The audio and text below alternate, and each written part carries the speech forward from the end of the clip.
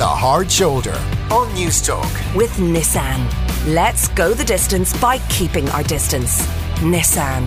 Innovation that excites. And it is time now on News Talk to take a look at this week's film and TV offerings. And in truth, it is slim pickings.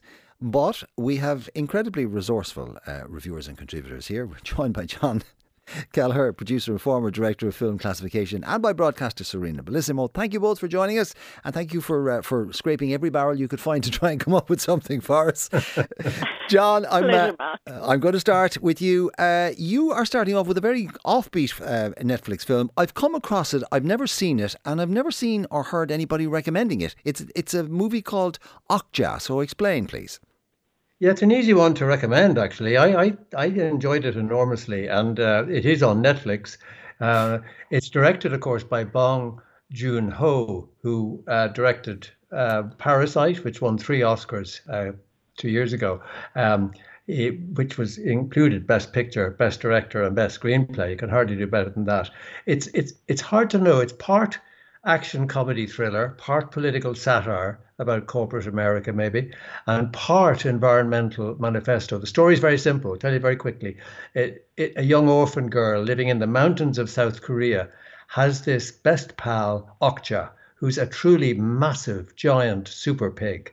And for all kinds of devious reasons, a powerful multinational conglomerate led by a ruthless CEO, played by Tilda Swinton, kidnaps Okja and takes the super pig to New York. So there's a rescue mission to bring the pig home. And the young girl crosses paths with environmentalists, with capitalists, with animal live front activists. And they're all battling to try and control the fate of the super pig. And it's very, very, for the most part, it works very well. It's likable, it's entertaining, it's exuberant. I would describe it as gonzo filmmaking with great energy.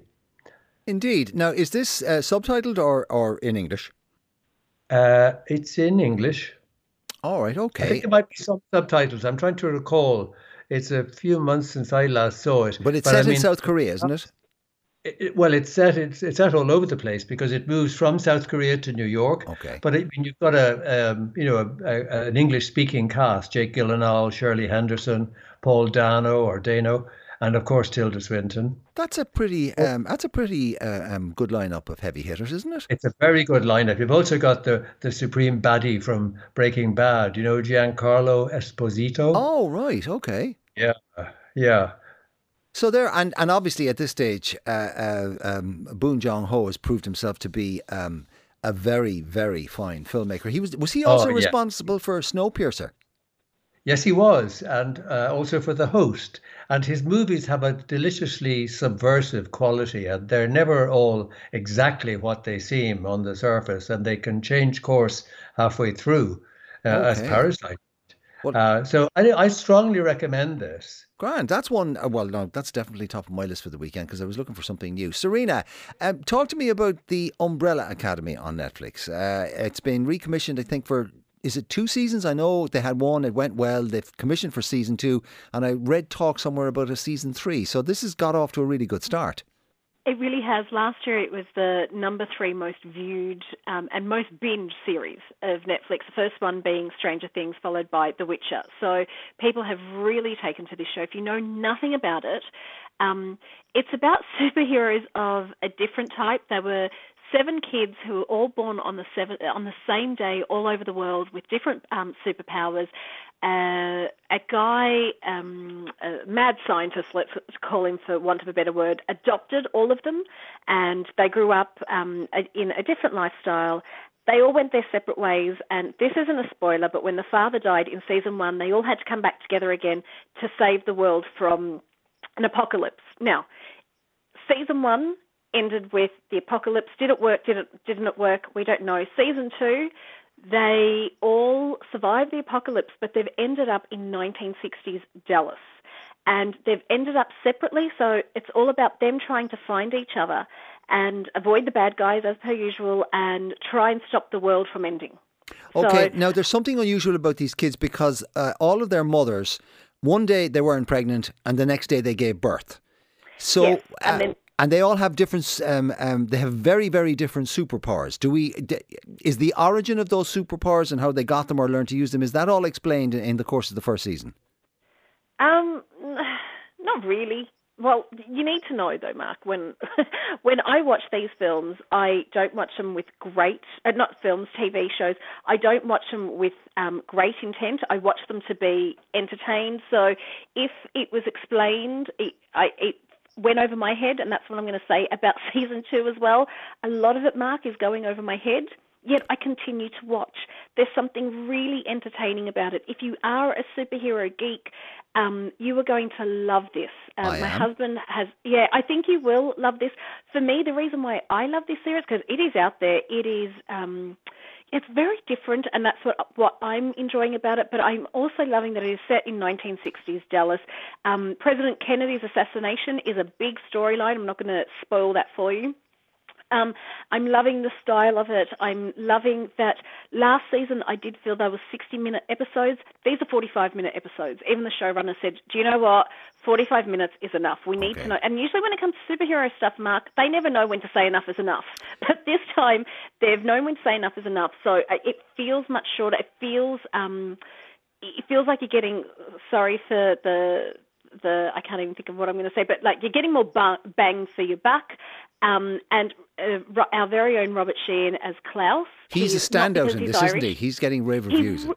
He really is. He is phenomenal as Klaus. And there is a scene in there that deals with racism, and it is so powerfully done. I found myself crying through that scene.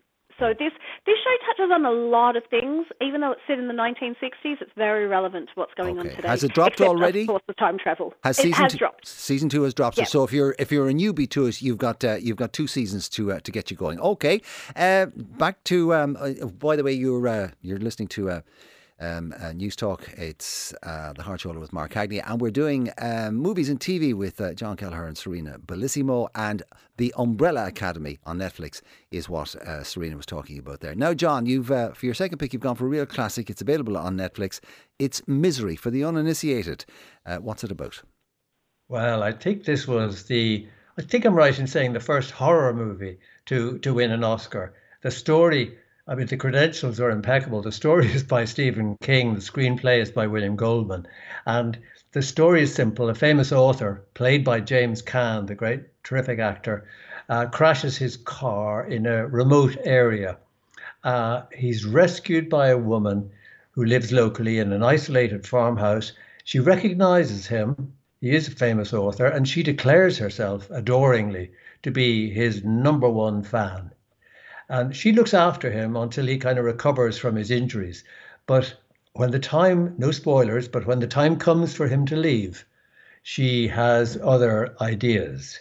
And that's when it starts to get very interesting. It's a memorable, terrific, terrifying performance by Kathy Bates. Kathy Bates. She got an Oscar. She got the Oscar. She did. She got the Oscar, absolutely. And there's great tension building to a fantastic climax that you know is coming. Well, they're both playing against type, John, aren't they? I mean, she wouldn't. I mean, she's terrifying in it, and James Caan, who is would be best known as a tough a guy, very, very tough guy. Yeah, famously known as Sonny Corleone from The Godfather. So very tough guy. Yeah, the oldest brother. Now, I remember going to see it in the cinema when it came out, and there is one scene in it which still makes my eyes water. And I know the one you're talking about. I won't spoil it for the uninitiated, right? But it's the one where the log of wood goes between his legs and what she does after that. And you know what? Don't spoil it. Don't say any more. I won't say any more. But it's amazing that in these days, we see people being blown up into buckets of blood and all the rest of it. And that scene and you don't actually see anything in it. It's all suggested. It is terrifying. Terrifying. Brilliantly done. Great filmmaking.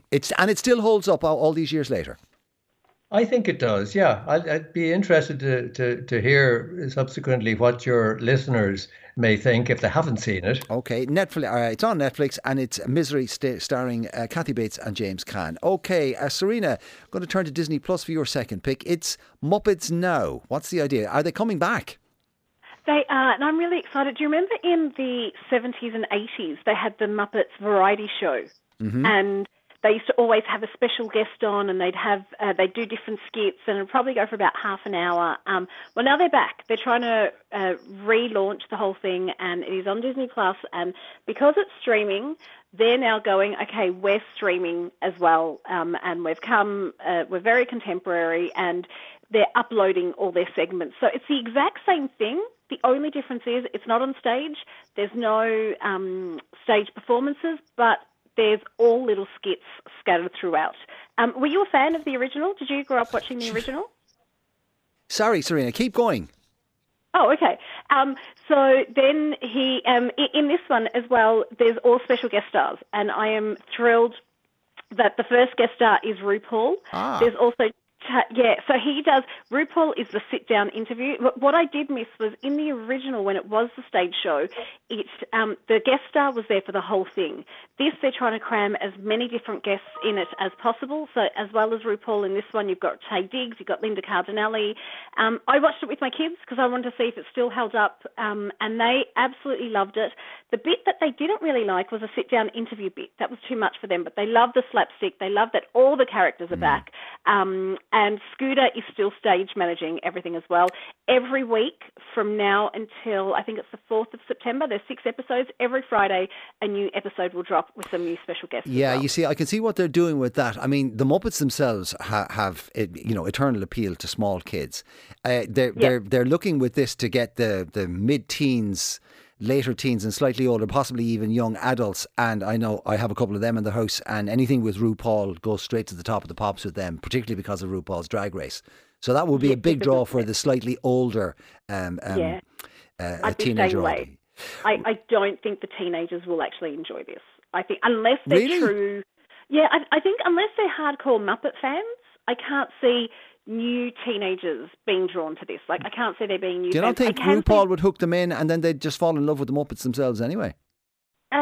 Not really, because that segment for me didn't work as well as it could have worked, and you really need to know the way the Muppets variety show worked to understand what's going on. So, look, it could draw them in. He does say a couple of really cool things in there as well. But I think for me personally, I've got a 4-year-old and a 9-year-old, and we watched this together, really enjoyed it. This was only about 30 minutes long as well, and because it's segments that are being uploaded, your attention span, you don't need much attention because after about 3 or 4 minutes, they're on to the next segment. Okay, Serena. John, very quickly, tonight you've picked a film or picked out a film that's on television tonight and with an Irish connection. Yeah, it's on RTE1 at 9:35. If you haven't seen it, it's terrific. Lady Bird, starring Saoirse Ronan. Beautiful, brilliant, perceptive, really nice coming-of-age comedy. Okay, that's on at 9:35 on RTE1, Lady Bird, starring Saoirse Ronan, of course. Thank you both, Serena Bellissimo and John Kelleher, for joining us on News Talk.